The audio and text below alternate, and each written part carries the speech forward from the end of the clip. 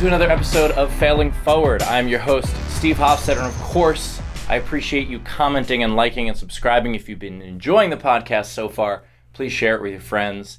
And I'm joined here in studio by someone whose studio I've been in. This is Cenk Uygur, host of the Young Turks. Yes! And I'm very excited to have you here in my home studio, which is, it's rare. We usually record in Studio 71 in Burbank, but you're a busy guy. And so, we had to plan around your schedule. First of all, I like your home studio. I feel Thank good you. about it. As you can tell, I'm excited to be here. Yeah. And I love that you've got your name on the wall. I'm thinking of doing this not even for a studio, just at home. Yeah, just like putting my name in random places. I got on Etsy. I'll let you know who. I'll give you a link. Okay, good, Yeah. good. Yeah, so I'm psyched to be here. I'm also psyched to see you in a t-shirt because I'm so used to you being like all dressed up in a suit. Yeah. No. When people recognize me in the streets, it's I got to give them props because normally I'll also have a baseball cap on. Yeah. And I'll have glasses on, and people are like, "Hey, Cenk," and I'm like, "Damn, you watch the show." So yeah, they've got to be a big fan for that. Right. Yeah. So Young Turks, obviously a huge political phenomenon, has a tremendous audience. It's very interesting because media hasn't really figured out, like television media hasn't really figured out how to have a progressive-based political network. MSNBC kind of. But they're about a quarter of the way there. Right, but there is money to be made in appealing to a different demographic. Like so much of the money made in cable news is Fox News, that sort of thing. The scare people into watching. Yeah. And so it's been very interesting to see you guys develop on the other side of the spectrum. Yeah. And I'm just curious, before we get into the failure part, I want to talk about the success a little bit. Yeah. You guys are huge. We've had Jimmy Dore on the show, who, and Ben Glebe, who both have been on your show a bunch.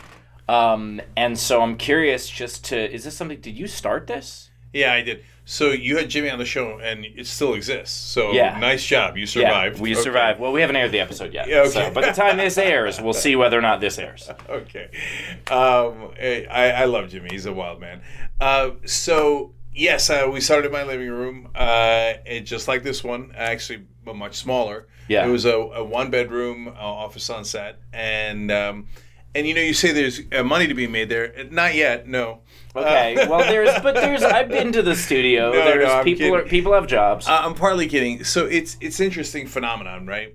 Because now, in the old days, if you were successful in media, people thought, well, then that means by definition there's money to be made there. Right. Now it's more bifurcated. Getting an audience is one thing. Making money is another thing. Okay. Right. And so that might get more into the failure part of the conversation a little bit later. But in terms of the success, yeah, it's bananas. So when we started in my living room, I remember once I was on a jog and I thought, I wonder if we'll ever get like 1 million people to listen to us, because back then it was just a radio show, right? Yeah. And then I remember having the billion view party when we reached 1 billion views online, and we did more than 1 million for anyone listening. Yeah, and I remember thinking, man, that is unbelievable. Like, I had great ambitions for the show. I've always been an egomaniac. Let's just keep it real, okay? Perfect. I'm just trying really hard to be not a megalomaniac and just keep it at egomaniac. Right. Okay? You want to set realistic goals. That's right. And I feel like you don't want to cross that boundary. Yeah. It gets kind of ugly in the megalomaniac world. So I had great ambitions. First interview I ever did was with a local Pittsburgh paper about the Young Turks, because we were on there on the radio on the weekends there. And they said, what's your ambition? And I said, global domination. So I've always had that ambition, but at that moment when we set up the mics for the first time in the living room, you told me, are you going to get 1 billion views? I'd be like, that sounds outrageous. No, even I can't say that. Now we're up to 11 billion. Wow. But yet, for all that wonderful success, and it's real. I mean, YouGov did a study. 5% of the country watches the Young Turks every week. Wow. And the top cable news guys are at about 1%. Okay. And another 6% watch regularly. So 11% of the country, 1 out of 10 people, watch the Young Turks regularly. So from an audience perspective, it is beyond my wildest imagination. Yeah. And I have a pretty wild imagination. From a money perspective, that's a whole different story. Yeah, it's definitely hard to monetize this stuff, and there's, obviously, we won't get into the weeds of the ancillary income of, like, if you do live shows or if you do merch or things like that. But I just mean that, like, a bunch of people have jobs because of something you created. Yeah, that feels great. Yeah, there's about at least 70 full-time employees when you put in contractors, around 85 or so at the Young Turks, and I'm really proud of that. And I'm proud that we have a good work environment where people, such a cliche, it's like a family. But if you come work at the Young Turks, I think that most people feel that way. Yeah. Just the other night, everybody went bowling together. We did this event the other day where we had a dunk tank, and everybody at the company took a shot at me to dunk me in the tank. And This is why you're not making money. You're spending it all on bowling and dunk tanks. Damn it, I knew there was something we were doing wrong. So, and we've had folks that have worked with us literally for 15 years. And so we grew up together, and we're part of each other's lives, and we know and love each other's kids, etc. And that's a hell of a thing. So I hope we added to their lives, and I feel really good about that. And so this is, I just wanted to give all the listeners and the viewers the history of having an idea and taking it all the way to fruition. And believing, some probably thought you were misguided at the time.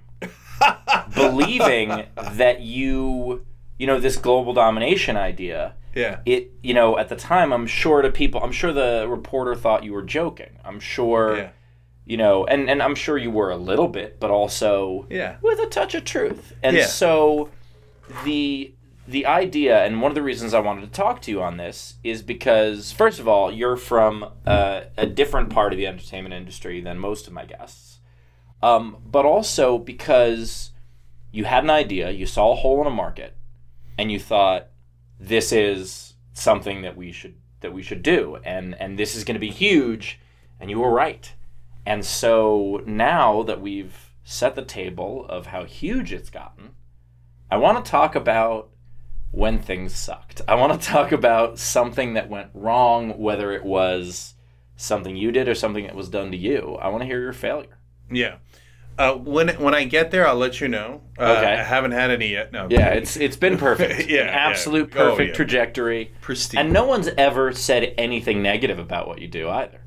There's never been criticism at all. By the way, just from being on your show, it was amazing to see, because everyone who is a rabid listener or viewer of a political show believes that everyone needs to have their 100% the same politics as them.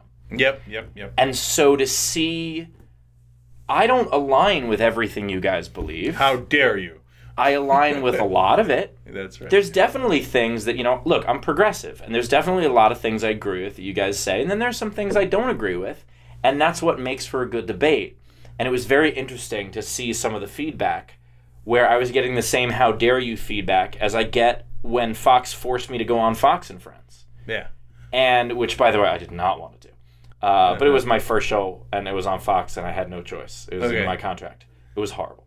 But it was just very interesting to see how blinder, how many people wear blinders. That was not a sentence. How many people wear blinders in terms of it's all got to be what I believe in. And that's got to be very difficult for you guys to deal with. Yeah.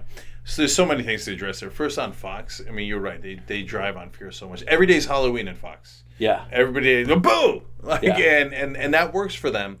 But at least they represent the right wing so thoroughly, which I think it goes to the point you were making, which is that MSNBC dips their toe in progressive waters. And some might say, no, they're kind of knee deep. They got Rachel Maddow, Chris Hayes, etc. But they're not neck deep. They've got a ton of Republicans, etc. And so there was really from a business perspective, a market need. But when you say, some doubted when we started, I laughed because, that's maybe the greatest understatement ever made. Everyone doubted. Air America collapsed. Yeah. And that was supposed to be the big answer to Fox News, which, by the way, total side note, went to high school with Chris Hayes. Anyway. Oh, really? So, I've known him for many years. Yeah. Very good guy. Yeah. And so, look, so there was skepticism on 1,000 fronts. And then after that, I'll get to the failures on 1,000 Fronts. Yeah. So the skepticism, first of all, is, you guys don't have any money and you're in your living room. This is ragtag. This is never going to work, right? Then there was the old idea that liberals can't be entertaining. This is what Rush Limbaugh used to say, and he got the whole country to believe it and the media to repeat it over and over again. Except who makes the movies and who makes TV and who I know. Sorry, I'll shut up. No, Steve, that's exactly right, though. And that's ridiculous. I was screamed that from the rooftops for the last 17 years that we've been doing the Young Turks. And it's amazing how easily the right wing can manipulate the media to believe things that are preposterous. Yeah. Like, in one sentence, Fox News will say, liberals can't be entertaining, that's why liberal radio doesn't work, liberal talk shows don't work. And then the very next sentence, they'll be like, Hollywood's all liberal. So wait, which one is it? Right? I think the idea that liberals can't be entertaining is like being like athletes can't play football. But that's the very nature. Yeah. So Steve, I mean, if you remember in history, there was for a long time they thought blacks couldn't play basketball. Yeah. And I'm not joking. Like, this is there was a legendary Kentucky team that was all white because most of the teams Adolph Rupp. Right, and Adolph Rupp thought us losing to an all black team preposterous. Blacks can't play basketball. Yeah. So that's kind of how liberals can't do talk shows. That's the most insane thing that anyone's ever said. I like that his name was Adolf. Anyway, so. Yeah, I know, right? Yeah, I went to Columbia where there was Rupp Arena, but it's still, the history of college basketball and thus early professional basketball is just as preposterous. Yeah, and so then Air America started, and then we were actually joined Air America halfway through the broadcast, if you will. Yeah. And so that actually was one of the most wonderful failures in American media history, because if you look at the people that came out of Air America, it was a murderer's row of talent. So Rachel Maddow, now number one on cable news. Tom Hartman is number one in liberal radio. Al Franken, United States Senator. Mark Maron, for a while, number one on podcasts. I don't know if he's still number one. Certainly at the top. Yeah. Right? Young Turks, number one in online news. And let alone Sam Cedar and Chuck D. And I mean, it was just stacked with talent. Yeah. But just because you have talent there doesn't mean that management is going to be good as well. That's where the talent was missing. And so then people extrapolated their lack of business acumen as somehow these people cannot do well in the ratings, when it's not remotely true, as we saw with Rachel and us and Tom on the radio and everywhere. Anywhere we went, we crushed it. Almost everyone on Air America had amazing success. So you have to just separate out those two things. So now when it comes to us and our mistakes and failures, which there's been literally thousands of, we kind of built the company on mistakes. So we're so old. We're actually the oldest show on the internet. That when we started doing it, it wasn't called A/B testing. It was called trial and error. And we tried everything. We'd put it up on MySpace. We'd put it up videos on Yahoo Messenger. We're like, does that make sense? Can you put that up? For the younger demographic watching, MySpace and Yahoo Messenger were two very popular things. Now, and by the way, I want to hear more of this. I want to hear where this goes. Because especially the idea of something as successful as the Young Turks having failures is fascinating, and the very reason I do the show. And we're going to hear that after the break. Support our sponsors because they support us. They make this show possible. We'll be right back.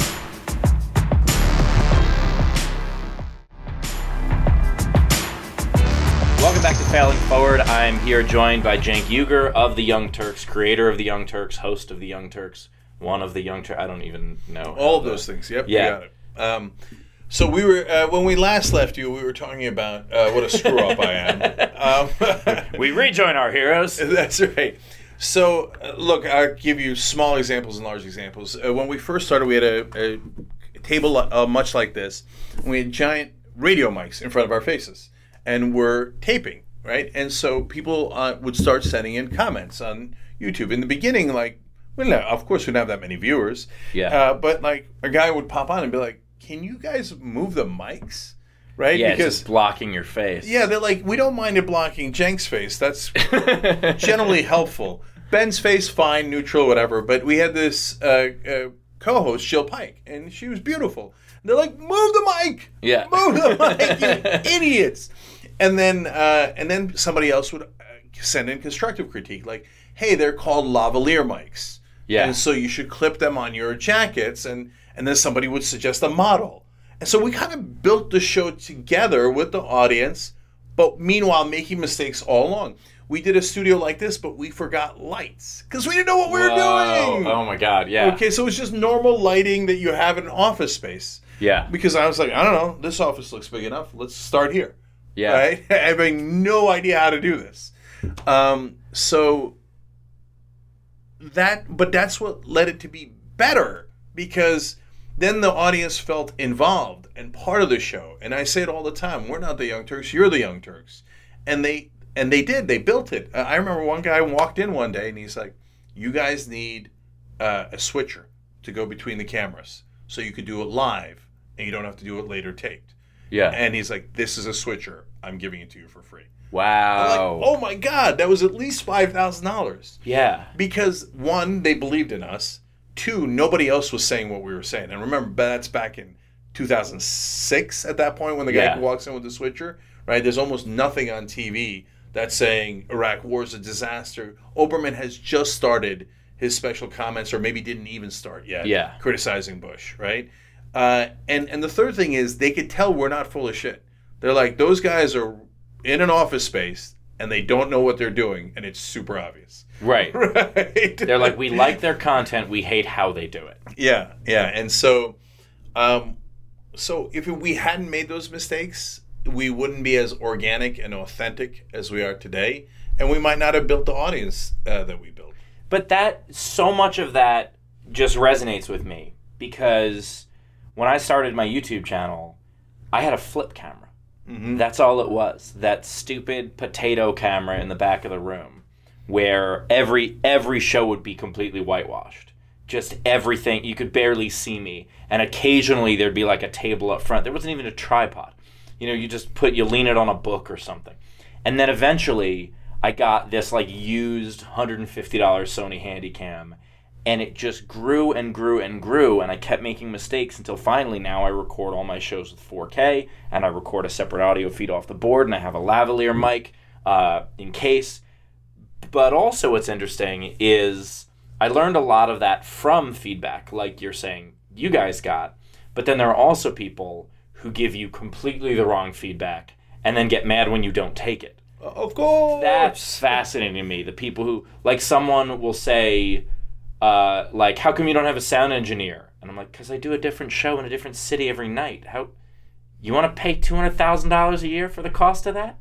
For the labor and travel? Are you insane? Yeah. And so you get that also. And part of what makes someone a success is knowing which feedback to take. Yeah. So I have a rough rule. No, it's a pretty hard and fast rule, actually. Any one person commenting on YouTube or anywhere online should be ignored.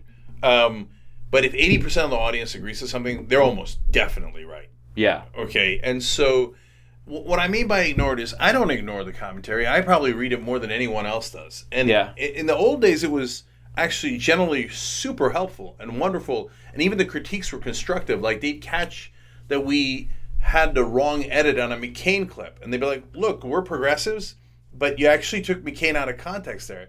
And then we'd go back and we'd look at it and be like, oh my God, they're right. Yeah. We took it from a local station in Phoenix, but it turns out they edited it in a way that was unfair to McCain. Right? And we'd come back and be like, thank you. Okay, this is what McCain actually said. Here's the full context. And even though we don't agree with him, we got to be fair to the guy. Right, absolutely. Yeah, now, and even back then, though, there'd be like one guy who was like maniacal. Like, why don't you guys have the same studio as NBC? What are you guys, stupid? Yeah. Like, no, we don't have $1 billion. No, we're smart, and that's why we didn't mortgage everything in the world to get the same studio as NBC. Yeah, exactly. But I love, and then there's mainly well-meaning people who will say things like, hey, you know what? I just thought of this. You guys probably didn't think about it. You should go on Bill Maher. Yeah. Oh, that is so... The amount of people who tell me, like, oh, you should go on SNL. Which, first of all, is terrible advice. I'm not a sketch guy. But also, like, I know what that is. Yeah. I'm familiar. Yeah. Oh, you should go on Netflix. Be like, that is a thing to tell Netflix. That's not right. me. That's that right. is their decision. I'm not sitting here taking a call from Netflix being like, oh no, thank you. I don't think this is a good idea. Yeah, but they're and they're well-meaning because they don't know the industry because it's our industry. They're dentists or whatever, and they're good at that, right? Right. And so yes, we would love Netflix shows. I'd love a show on HBO. They just haven't offered one yet. Yeah. And yes, we do try, etc. And that goes to other failures that we've had. So our number one problem is the same thing as our number one advantage. And this is true of a lot of people and a lot of companies. Your greatest strength is your greatest weakness. Okay. Yeah. So our strength is that we're outsiders. And so we don't play the establishment game. We don't play the insider game. We don't sell out for access. We say what's on our mind. We don't pull any punches. And we represent the average guy, right? So we don't represent the rich, the elite, the powerful, et cetera, et cetera. So that's why people like us. And that's why we've gotten to where we are. But and that's why there was a hole in the market in the first place. Because every other media company is a $1 billion enterprise or a 10 or $100 billion enterprise. So they literally can't think like an outsider. To them, it's a foreign concept and one that sounds silly, ridiculous. Right? And so that's what gave us our strength. But when we go to do pitches to get onto mainstream media, because it helps to be on HBO. One, more people see you. Two, different people see you. And three, they have a lot of money. Right. And there is money that comes in that you can then use to expand and do more things. 100%. So why would we care about HBO's money? Well, I want to do a show, for example, right now, that goes and covers the 2020 elections and from a progressive perspective, which doesn't exist anywhere. Yeah. So like The Circus covers it from an establishment point of view, and that's on Showtime.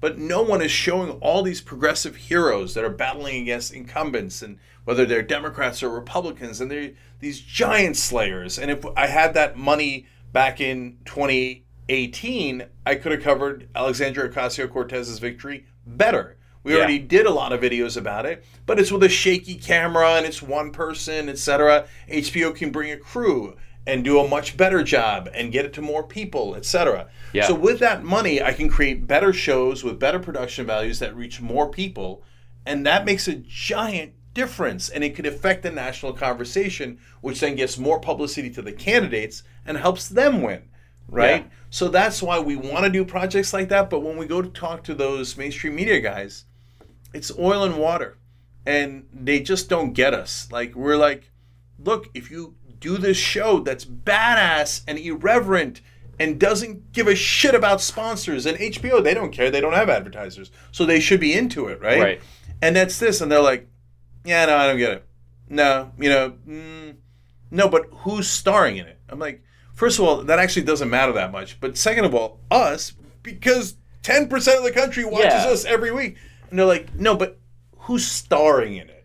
Yeah, right? Like, but can Ben Affleck host it? Yeah, and I'm not. I don't mean to throw HBO under a bus. I'm talking about everyone, right? Yeah. And we did not have that specific meeting with HBO, but it's the general reaction that we get. It's important you say that because they're big fans of my channel, so they're going to be watching this. So HBO, if you're watching, I'm playing.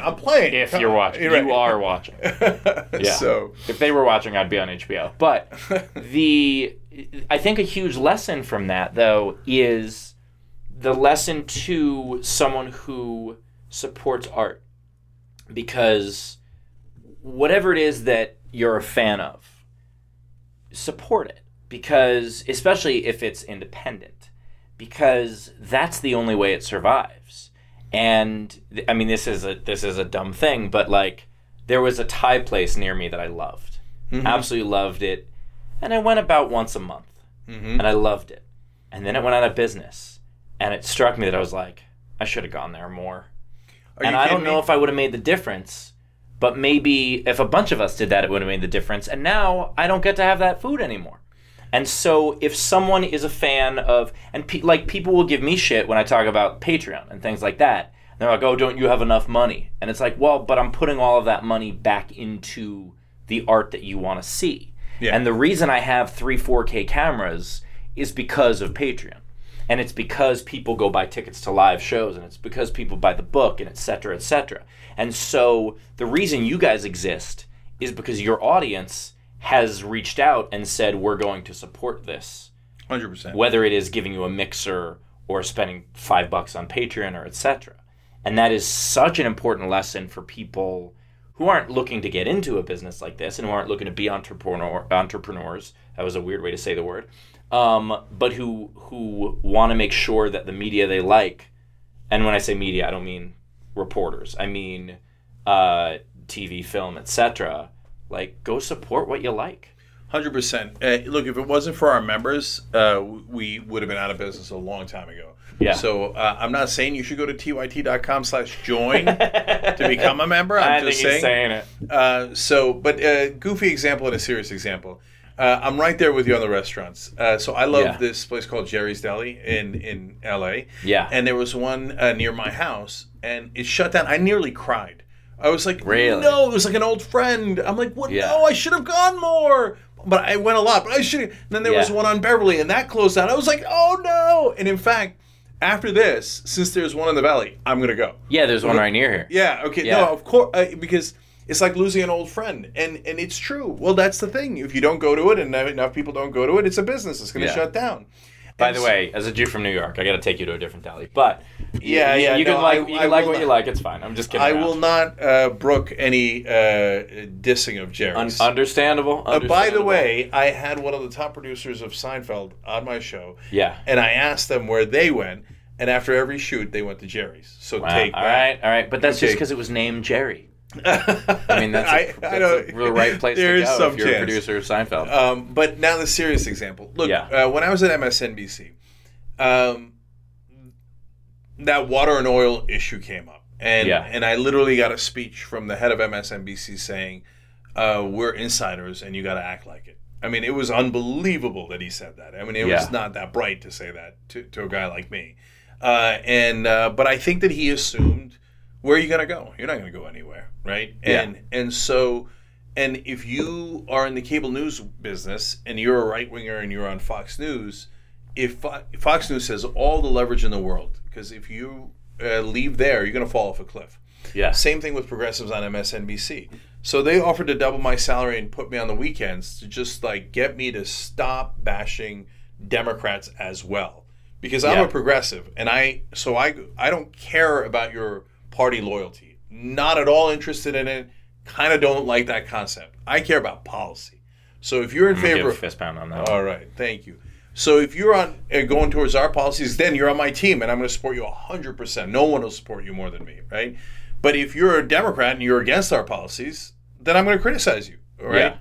And so MSNBC didn't like that. They kept saying, remember who the home team is. But the reason I bring that up is people give me credit, some do, some don't, for being able to say no to the big offer that they made me and not play that ball, not play that game. But the reality is I had the luxury of being able to do that because I can go back to the Young Turks, which we never stopped doing. Right. And I was doing both shows at the same time because it was funded by the audience. And I remember one time another group that I started called Wolfpack. It's to end the corruption in Washington and do campaign finance reform.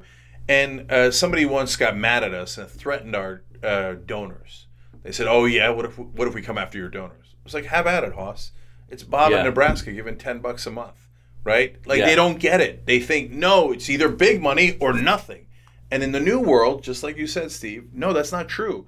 Yeah. If somebody loves your show and they give money to the Patreon, that not only gives you strength, it gives them strength because now they've created leverage for the kind of programming that they like. Yeah. So they don't have to settle for the crap that is fed to them through multi-billion-dollar corporations. Absolutely. And I think the reason I had you on is exactly what we're talking about, which is people who are watching, listening, et cetera, however you're consuming this, whatever it is you want to do. Whether you want to say, hey, I like what the Young Turks does and I want to do something like that. Or you say, I hate what the Young Turks does and I want to start a all Trump all the time channel, which not many people who watch my stuff would say that. But whatever it is, or if you say, you know what, I want to start an all bowling and dunk tank channel, whatever the hell it is, the point is that A, you have to dream big enough in order to believe in it. And also, you just have to go do it. Because you're going to fail on the way.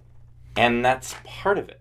And so many 100%. people are hamstringed by this terror of like, well, what happened? Like, okay, last night I did a show. And there was a local comic that the producer had given a guest spot to. And she was doing 10 minutes. And she had only done stand-up twice before. And I'm talking to her before the show. And she's like, yeah, I'm a little less nervous this time. And I was like, what are you nervous about? And she's like, oh, well, there are people here. I was like, no one in this room cares about you. I was like, and I don't say that to be mean. I mean, they don't care about me either.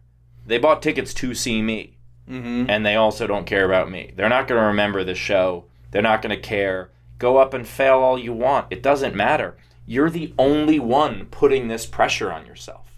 Yep. No one else out there cares. They're busy with their own shit. They're busy putting pressure on them. So if you could take that pressure off and just say, hey, I'm going to make something I believe in, then the only person who can tell you no is you. Yeah. So let me jump in with a bunch of cliches. Okay, perfect. Let's cliche this up. Yeah. So don't let the perfect be the enemy of the good. And you might have heard of that I saying. haven't heard that before. That's great. Yeah. And it's one of the truest things ever said. Because people, well-meaning people, smart people who like to plan things through, are so worried about getting it right that they never start in the first place. Yeah. So there's actually a really interesting example that no one else knows because it's about Turkey, where they were going to lay pipes underneath the cities of Istanbul and Ankara, I think it was for gas. And Istanbul decided they were just going to do it piecemeal. Like, we're going to do this section of town and then that section of town, and then we'll find a way to connect them, etc. And Ankara wanted to make it just perfect and then start it all at once and build it all at once. Ankara never got started, never built it. Istanbul built it, and it's perfectly good. Okay? Yeah. And because if you want to start with the perfect thing, you will never, ever, ever start. Don't do that. Okay? Yeah. So which leads to cliche number 2. Jump in. It's going to be okay. I promise you. Even if you fail, it's going to be okay. You have got to get started. And if you get started, you'll figure it out. You can't figure it out until you start. Yeah. Right? There is no thing that tells you ahead of time all the mistakes you're going to make and how to adjust for them. You have to make them, then adjust. Yeah. Right?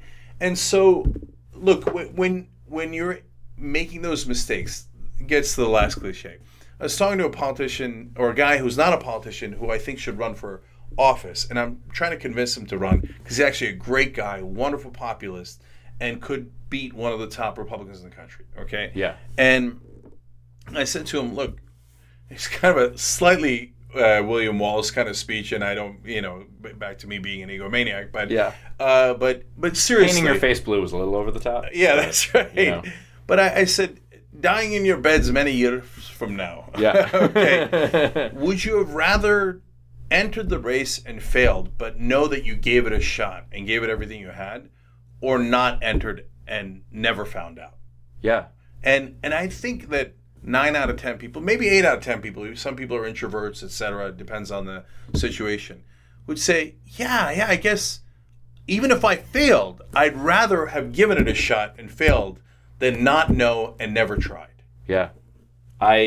So one of the things that you were saying is, about the idea of you don't know what's going to go wrong. So I used to own a comedy club in New York, and on the first night that we opened, I was hosting, and I said, I look forward to finding out what's going to go wrong tonight.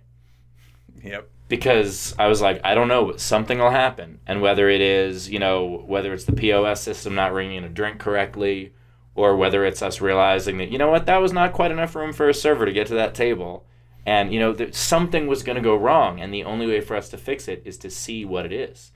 And the advice you gave about what's the exact phrase, that don't let the perfect be the enemy of the good? Yes.